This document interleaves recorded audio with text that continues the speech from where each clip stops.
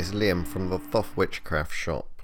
So I know that many of you listen to the No Holds Barred Witchcraft podcast, and that's normally me and Chris having quite a light-hearted discussion.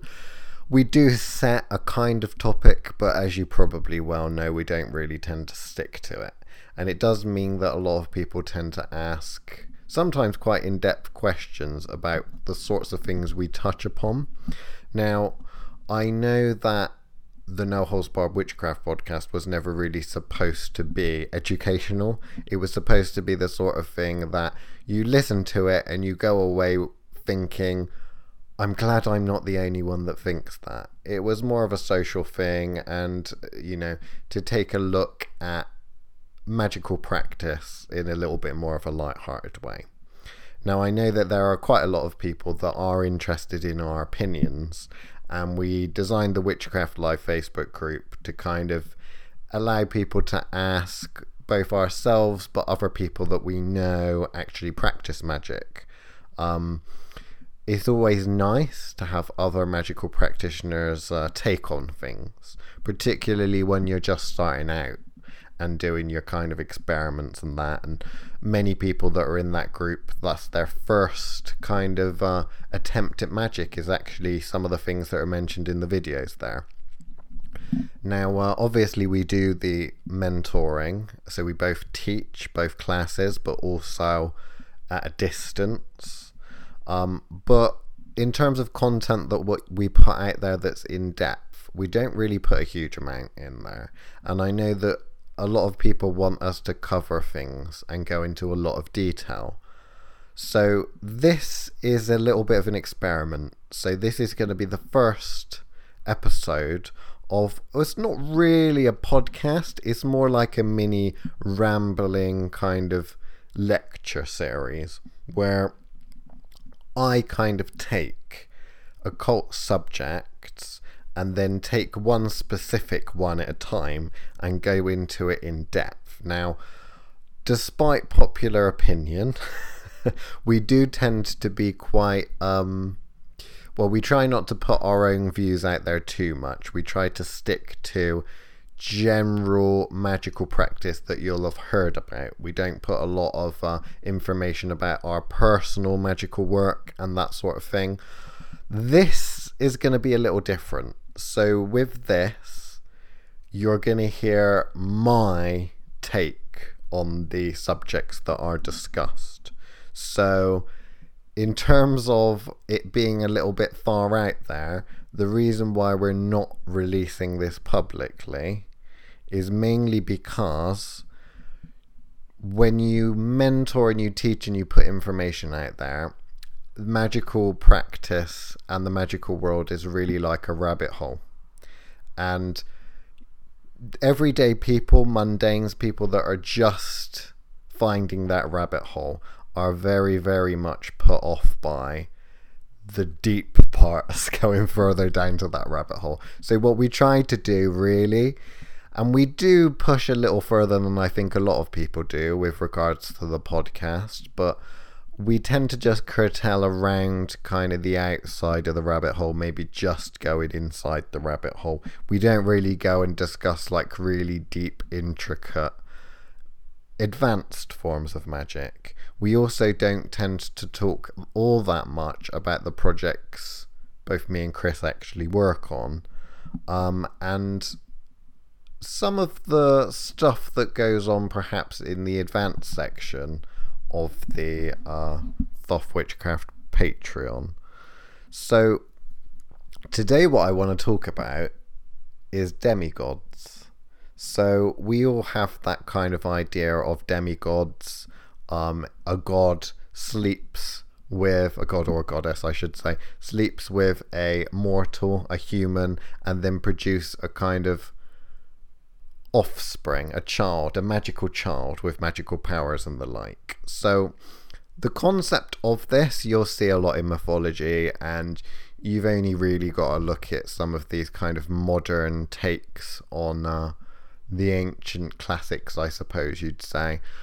Immortal springs to mind, if you've ever watched that film, where you've got essentially Zeus, I think it is, Oh, I should really have rewatched that film before I did this. I think it's Zeus with Perseus. So Zeus has a magical child with a mortal, and then obviously that would be a demigod. So the concept of a demigod, people get that. People often mirror it with the idea of the Nephilim. So when you've got kind of the Book of Enoch, when we're going into Christian mythology, you've got the idea that angels sleep with, so the Watchers sleep with human women and then produce kind of half angels, or what they call Nephilim, half human, half angel. And they were like super tall and have eerie powers and shit, right? But what is a demigod? Do they walk among us? Is it actually a thing? Or is it just another type of spirit? What is it? So if you tried to conjure up a demigod, what would you get? Now, my take on the demigod situation, in terms of my experience, and I'll perhaps share a couple of experiences with you, although I can't really name many names, is that demigods are a thing. They do walk among us. They are incarnate physical beings, much like me or you. I'm not a demigod. I don't know who you are listening, but I'm presuming you're not a demigod. Maybe you are. I don't know. If you are, shout out to you. But the concept of the demigod is that it is essentially a physical person, so a human, but they have, well, basically their parents are part deity. So how does that actually work? Because we've got the concept, obviously, of things like Jesus, where it's like in an amazing conception, whereby God, Jehovah, Yahweh, whatever we're calling him these days, sent the Holy Spirit into the Virgin Mary, and then she gave birth. Now, we won't go into the whole Jesus thing as to whether Jesus is real, whether Jesus wasn't real, or whether actually Mary wasn't really a virgin and was just playing around, and the whole Christianity thing was just a one woman's lie about an affair that got really out of hand. We won't go into that. The concept basically is that you've got a god, a spirit, and then that spirit impregnates a child. Now, how demigods work in the real world, in my experience, is not like that. So you won't really have this kind of immaculate conception. You have two people. You have a man and a woman. Generally, it's a man and a woman. I don't know if you know a huge amount about sex and reproduction and the like. If you don't, then this podcast is probably going to go way over your heads, and I suggest you Googling how babies are made. That might help you there. But essentially, with procreation, man and a woman, and then they produce a child. Now, what is a demigod then? If both of those parents are human, and when I say human, I don't care whether they're mundane humans or whether they're witches on a magical path or other magical practitioners, doesn't really matter. The real core of what makes a demigod is the deity itself interferes in the process of that soul, that person, that baby, when they're created. So when they start to, let's say, appear, filter down from the astral world into the physical world, and then the embryo and all that kind of stuff starts growing and shit, then there is interference from the deity at that point. Now, there's a real difficult one here, because what some people would class as a demigod and what others would class as a demigod, it doesn't really matter. But the subject of demigods and the subject of incarnate gods, essentially, because incarnate gods are what I would class as demigods. The concept of the incarnate god is essentially a god or goddess or spirit of some description, powerful spirit, that we would class in the goddess category. classification, that they're walking amongst us. So you get obviously the concept of Jesus and the like with that. Makes sense, yeah?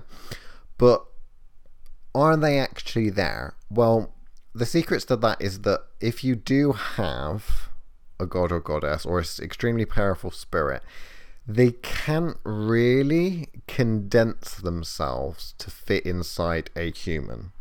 So what you really have is you have much like an octopus. If the god or goddess is the octopus, you may find a human soul or the human body or the like is kind of like a tentacle that is attached to that octopus. So what that essentially means is that god, goddess, spirit, whatever, has attached a part of themselves, a fragment, and put that inside that person. So some people would come to the conclusion and say, well, if you have a piece of a god or goddess or whatever it is, whatever kind of spirit, but we're talking demigods, so we're talking that sort of level, inside of you, some would say you're an aspect of that deity or of that spirit. Others would say you're a demigod, a child of the gods, whatever. But ultimately, where do you kind of draw the line? Because it's the same thing as what we're really talking about. We're talking about a person that, whilst they were basically coming down here or being formed in the physical world, that god, goddess places a piece of themselves inside the soul of that person. Now, strictly, obviously, people that understand the mysteries of reincarnation, which we'll probably go into on a deeper podcast that'll be all about reincarnation and the like, the concept really, what you need to remember is that, okay, I'm with you, Liam. I understand the concept of you've got a big, powerful spirit thing, a god, goddess.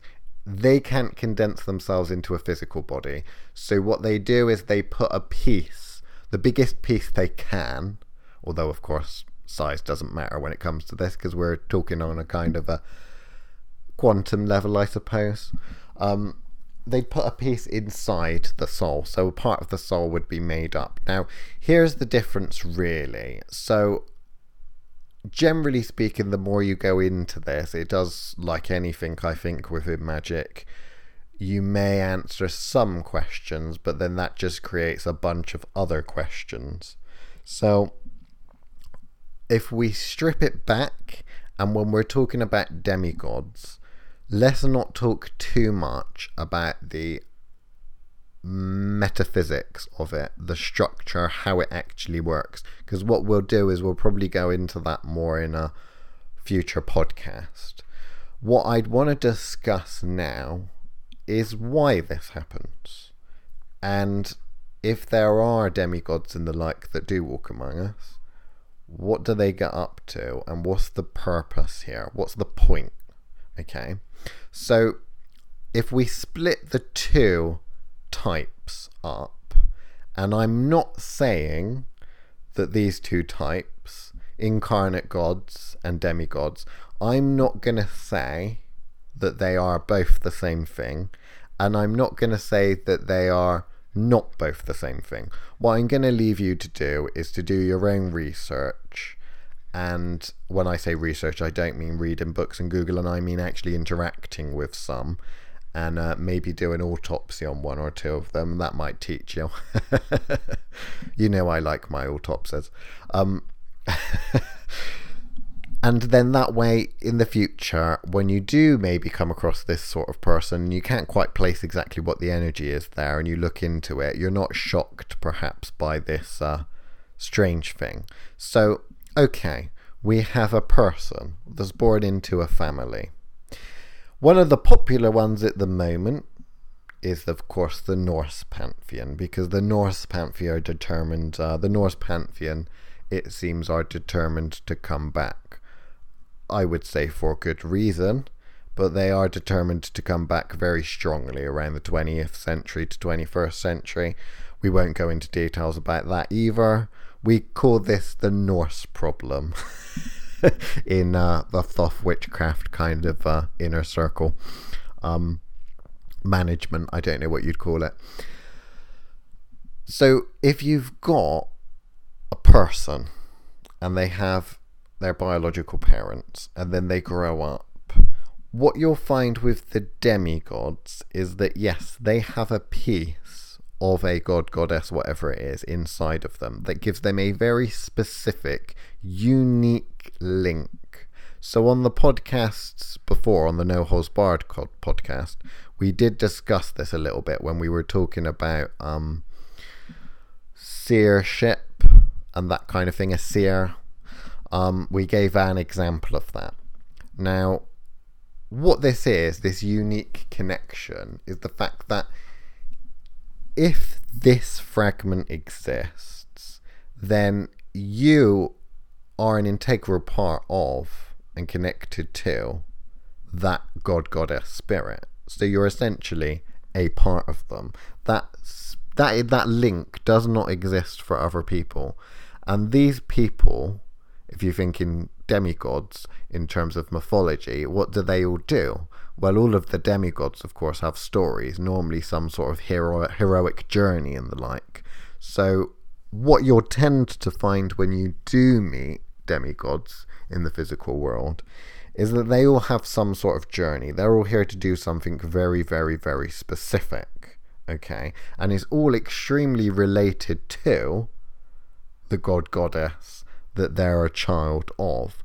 Now, back in the day, what would happen, and I mean in the classical world, I don't mean traditional witchcraft, I mean long before that, classical witchcraft, the classical world, you would have obviously cult centers for deities, and they would have a priest and priestesshood, and these people would be able to identify, obviously, because they work with that energy, the energy manifest in the form of an individual. They'd normally acquire them.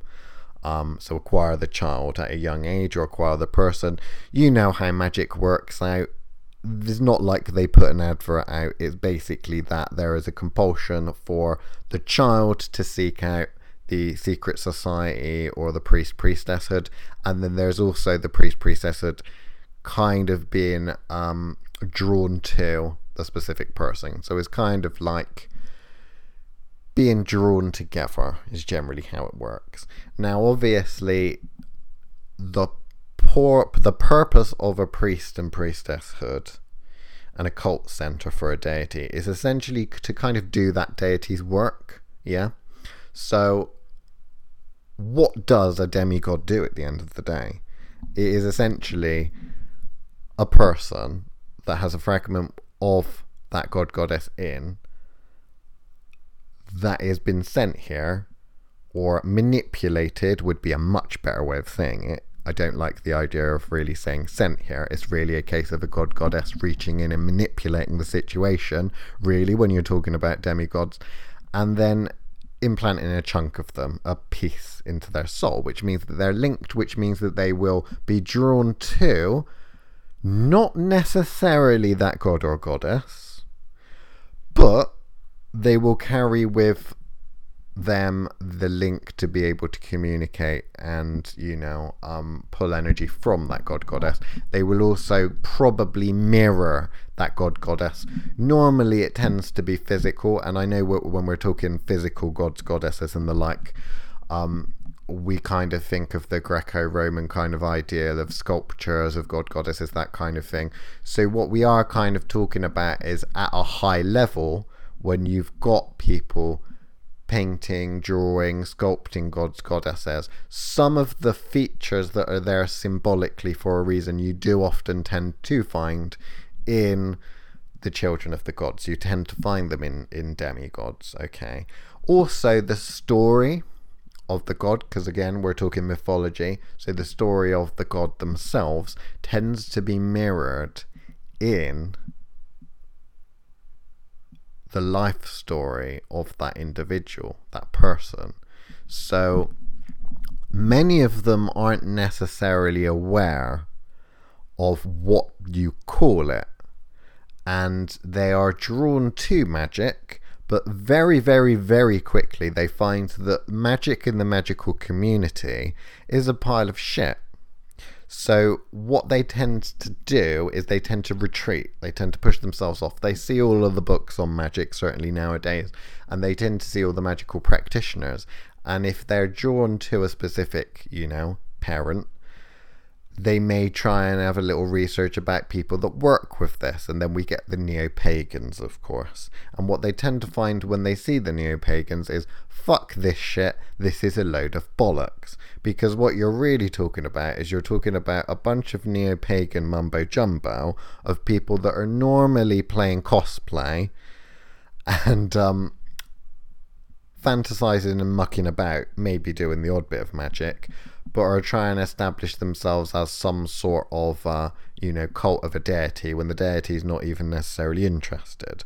One thing to understand about deities, particularly the Norse, is that they decide who they're going to work through. And when we're talking the Norse pantheon, they inevitably always pick the strongest.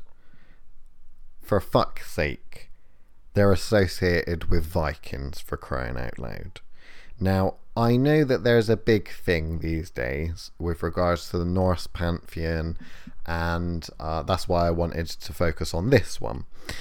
There's a big talk about, obviously, blood and blood magic and racism and the like within the Norse pantheon. And that a lot of people will say, to learn the Norse mysteries and the like, you need to have a specific bloodline and that sort of thing.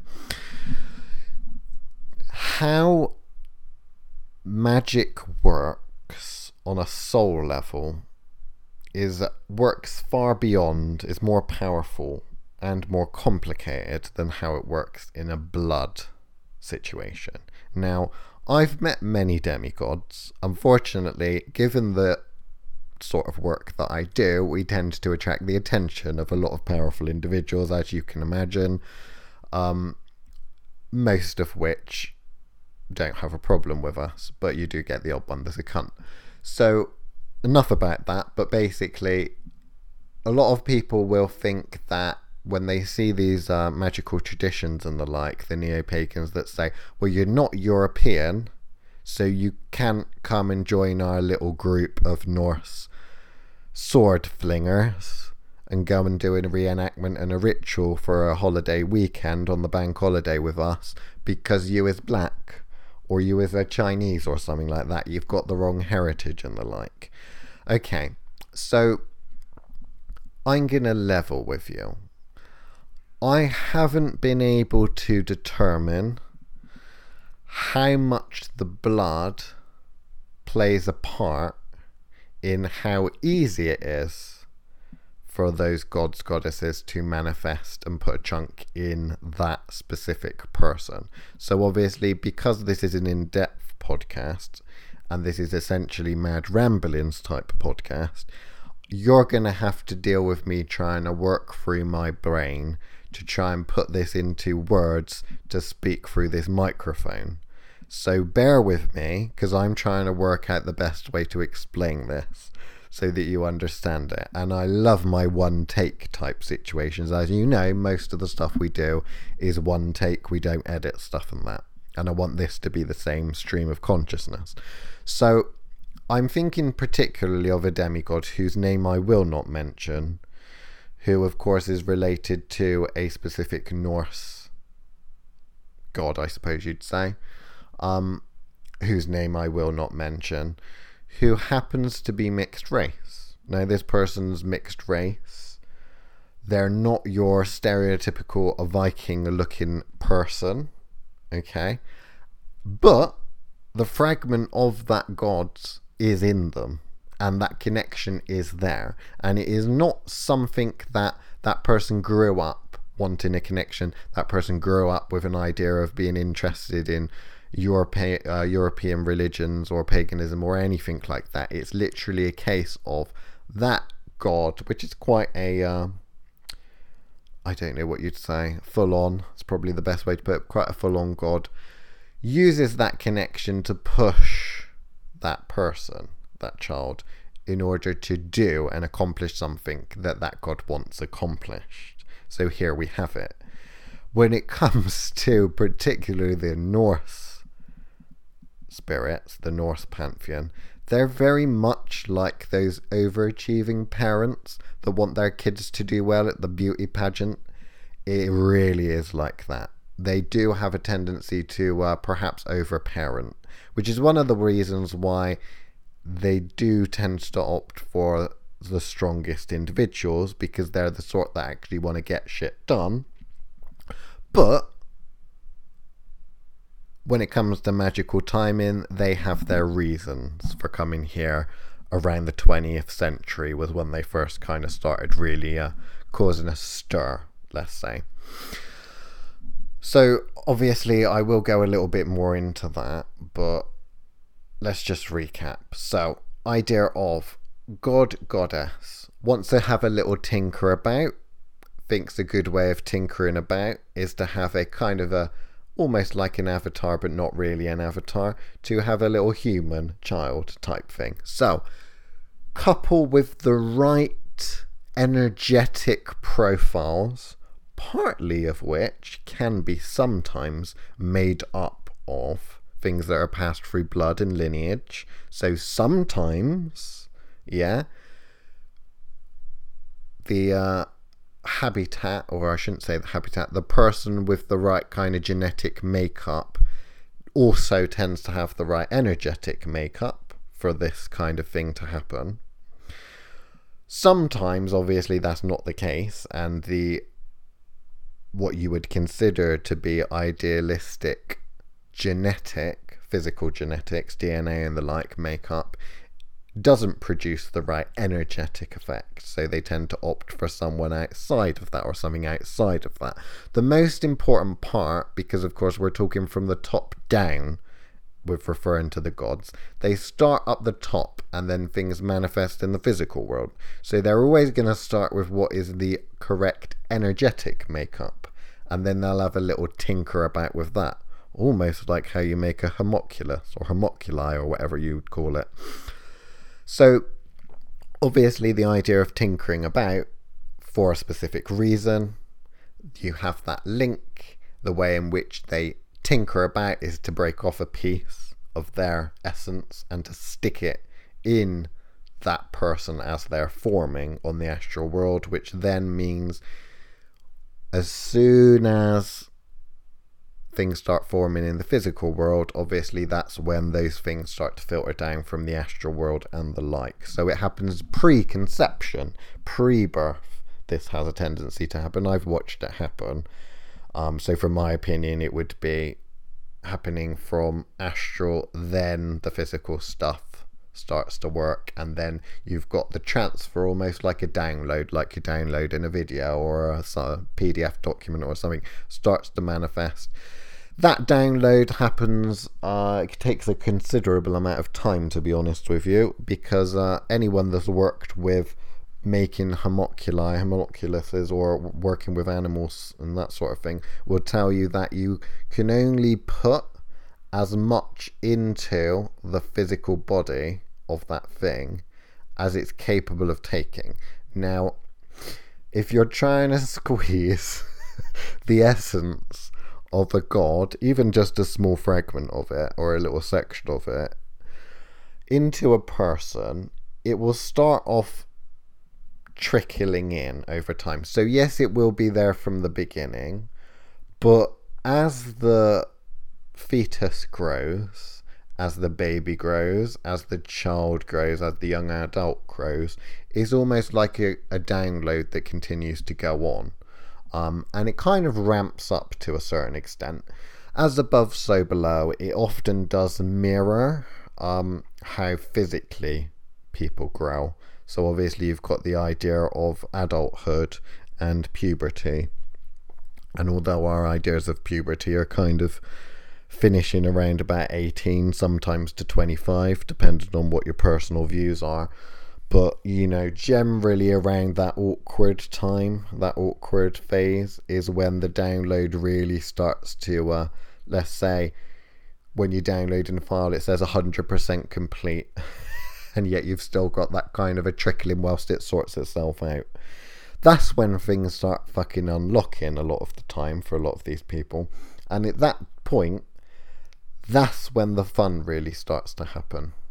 So not only if they tend to have the idea, the problem with puberty and the like, but you also have the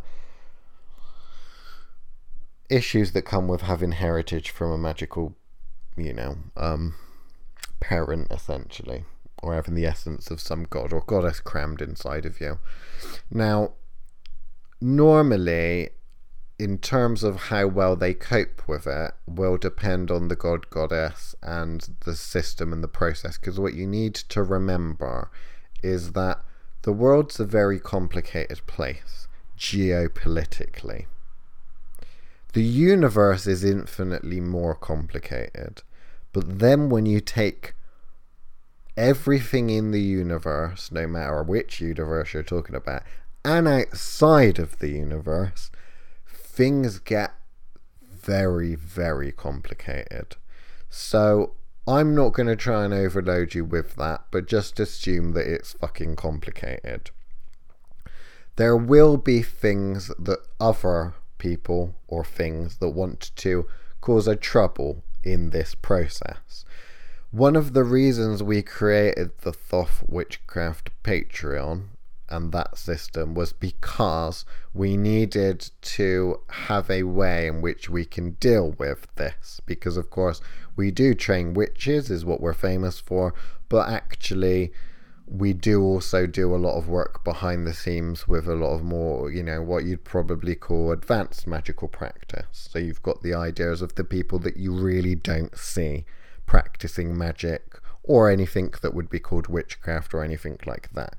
You're talking about people that are doing a very specific task, going on a very specific journey, accomplishing a very specific thing, but are also working on quite an advanced magical level, never having had to learn it. This is the problem. Imagine if you have a bunch of, power lifters from World's Strongest Man or something, with the power of not just a fully fledged adult, but someone with a world title in strength that has the mind of a child. It can get very dangerous. So obviously separating those people out and understanding the journey that they're on and being able to guide them on their journey is a lot different than taking someone down the rabbit hole in the journey that is that of a witch, someone that's going on the witch's kind of journey. You will notice particularly when we're talking about kind of classical mythology, you've got the idea of the hero, the demigod, Perseus, or even modern times Percy Jackson, I suppose you could say. You've also got the idea that perhaps that hero on their journey encounters a witch that helps them on that journey. Think of us as kind of like the witch there. We help them out with some specific things. Are we interested in their journey? Generally not. Do we get in the way? Generally not. But obviously what we're talking about in regards to demigods and the like, these people are not witches. They have all of the natural ability and raw power of what you expect from a demigod. They've never had to work for it.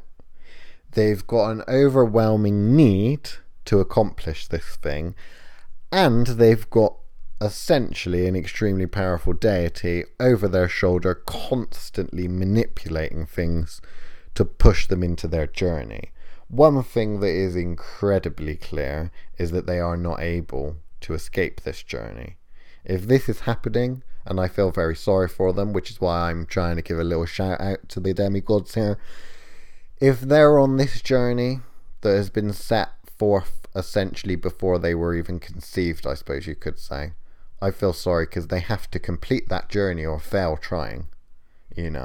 Within magic and witchcraft, the witch's path is incredibly difficult, but you can go back. With this, they can't. But yeah, there we go. Like I said, I'm not one of them, and ideally, hopefully you listening aren't one of them. But I know probably if I release this on the Thoth Witchcraft Patreon, I know there's one or two of you lingering and hiding out in the advanced section that'll be able to relate with everything that I'm saying. So, in regards to the journey and what they do, well, that's partly not really for us to say.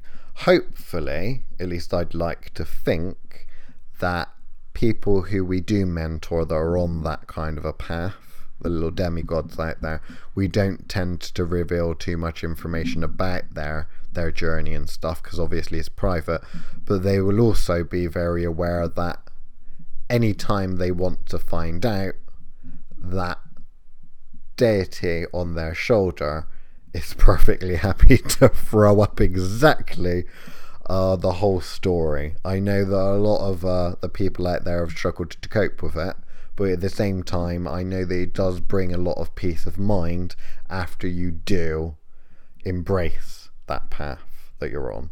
So anyway, I'm not going to talk to the secret demigods and the like that are out there. I want to just go over this concept because I think that it's not something that gets discussed within magic, and you won't find any of these people lurking within witchcraft covens, nor will you tend to find them within secret societies. However, the 21st century is when it all changes. So if you're talking about the structures of the ancients, the classical structures of deities having cults and priests and priestesshoods and mystery schools and the like, it was a working model that did work for a considerable amount of time. You will start to see in the 21st century things like the Glastonbury Goddess Temple, that's a crock of shit, being brushed aside to make room for the real deal. This is going to start happening. Hopefully, I'd like to think it's not going to happen in my lifetime, because I don't want to have to stick about for that. But I know that there are a number of people that are currently training that are, there's a few demigods that we've tend to have to help out from time to time that are in the process of working out whether that sort of a model of establishing that kind of an organization is what they're here to do, or would be a good way to help them on their journey. I know obviously the following generation, so the kids of these, there's quite interesting things that are going on there, but yeah, hopefully I'm not going to be around to have to deal with this mess. I know Chris was talking about not having to deal with the Mesopotamian problem, because we don't want to be here for that. But yeah. So, obviously, with regards to the demigods, if you want to talk to me privately about it, then you can. But the one thing that I would say is the people that are innately drawn to a god, goddess, you're not demigods. You're not. The people that are look them up in the book and resonate with them, you're not. The people that enroll on priest and priestess courses, you're not. Because what you have to remember is that they have the ability, that connection. They do not need anyone to teach them about that god, goddess. They have an instantaneous connection there. Even when they try to break that connection, all they merely can do is normally numb it down. It's what I think parents call a timeout when you send them to their room. A lot of them I've known of, particularly with some of the more forceful parents, have a tendency to try and bind it and to break that connection, and they've always failed at that. It tends to more be, from my perspective, seeing it happen is more of a case of the parents saying, go to your room and have a timeout, or basically picking them up and putting them in the room and giving them the silent treatment until the following day when it's back to normal and they've got to behave. So this demigod thing, again, is very advanced. We don't tend to talk about the sort of advanced magic that is really deep into this, because it A, scares a lot of people off, and B, let's be fair, you can't have conversations about this without sounding really, really crazy.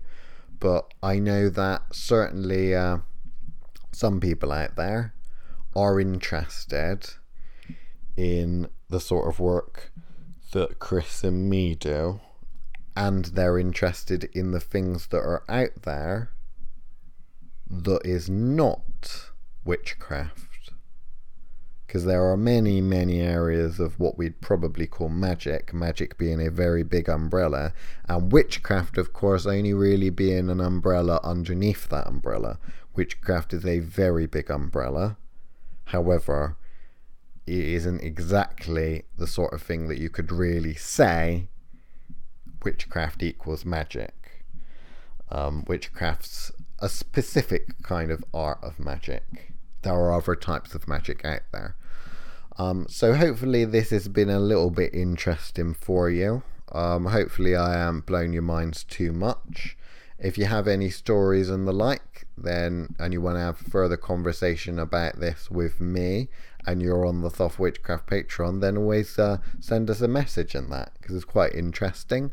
Again, I've not revealed anyone's specific stories, because I know most of these people need to be left alone. There's a reason why they tend not to mix with other magical practitioners. However, for those out there that are interested in knowing, then I'm putting out there that this is obviously a thing. I'm coming out and saying that it is a thing. And really, it's to be respectful of this path, essentially. So the path of the demigod is not really what a lot of people would consider to be a path you choose. You can choose to start witchcraft from the beginning. Yes, you have an urge, isn't it? You can't stop yourself from going down. But there's a difference between you innately going down that path and then being forced to go down a path, to complete a journey. Okay.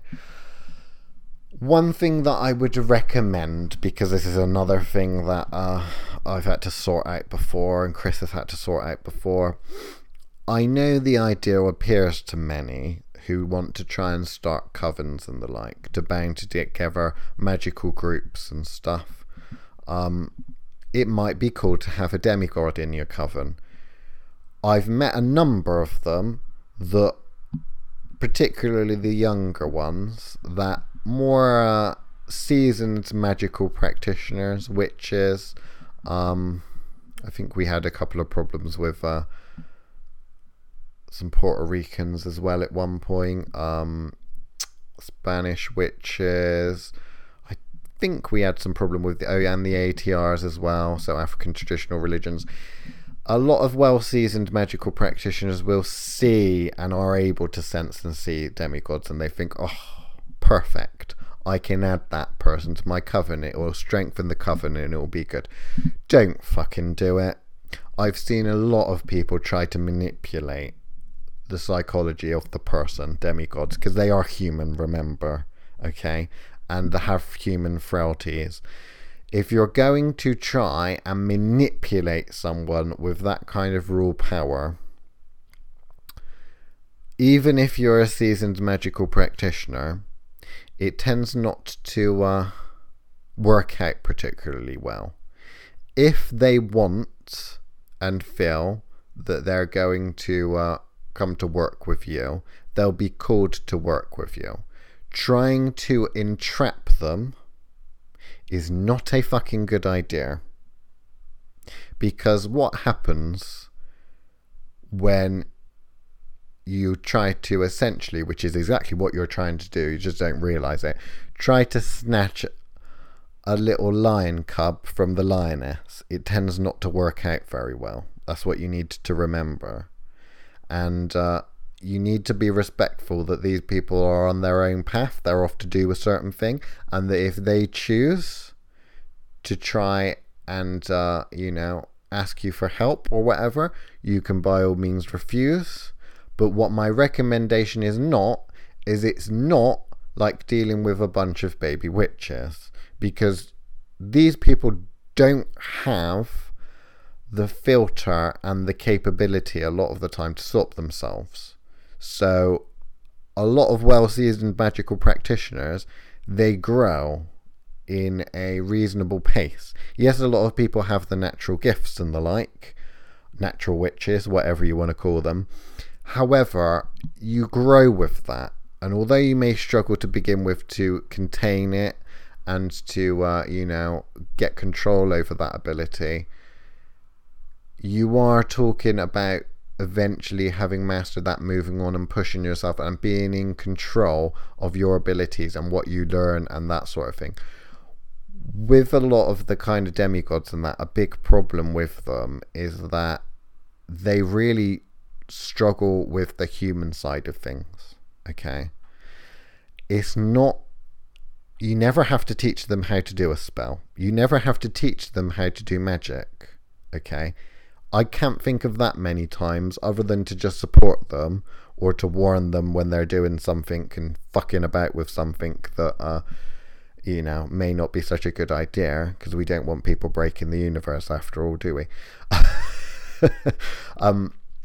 Generally, the bit that makes them vulnerable is the psychology. It is the fact that they're human. So people dealing with, if you imagine being a witch and how lonely it can be being a witch with the power, at least you have a foot in both worlds.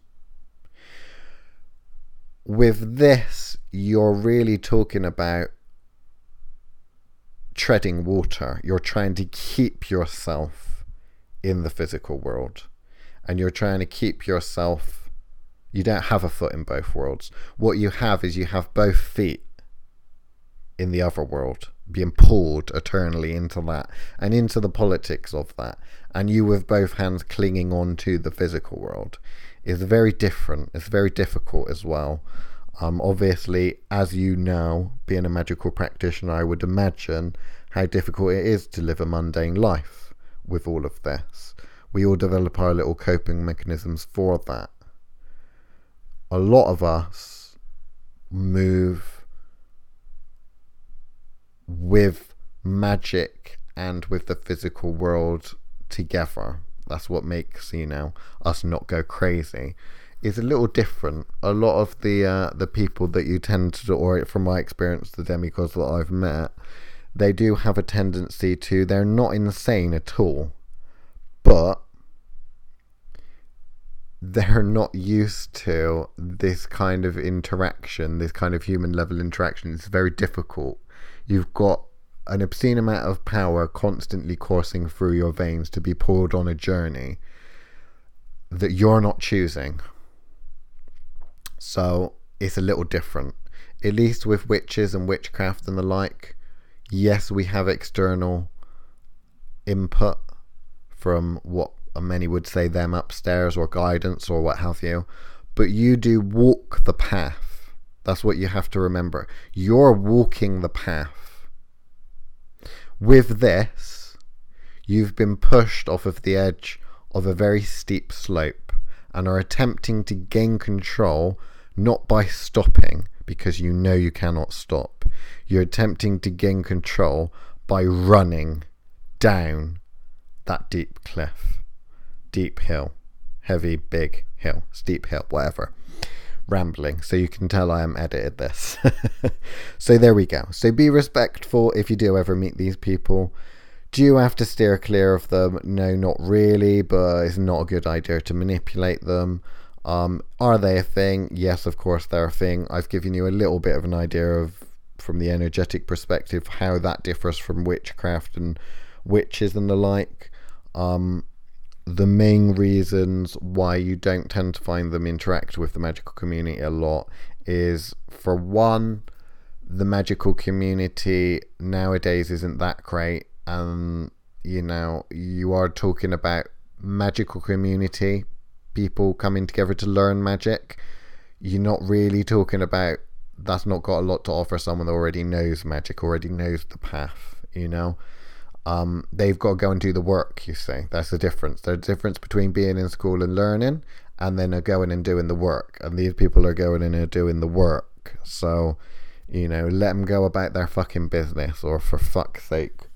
Otherwise, we'll get more people end up knocking on our fucking door or phoning me up at 3 o'clock in the morning because they've picked a fight with someone that they thought was a baby witch because they don't understand the basic concepts of what Heinrich Agrippa's talking about and don't use flowery language, yet they can wave their hand and give someone a heart attack. Okay, so we need to remember, just treat the demigods with respect and leave them be.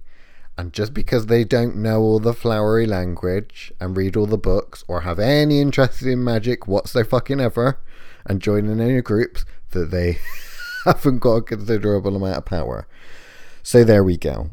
I don't know whether this is actually even going to make the light of day, but if it does make the light of day, it's because I've probably had a few glasses of a nice, I think it's Sicilian gin, something like that. And I thought I'd come up with this new series, sounds really good, where I ramble about subject on a deep thing and talk about stuff I'm not supposed to talk about publicly. So there we go. This is the first edition of No Holds Barred Mad Occult Ramblings, or something like that. Thank you and good night.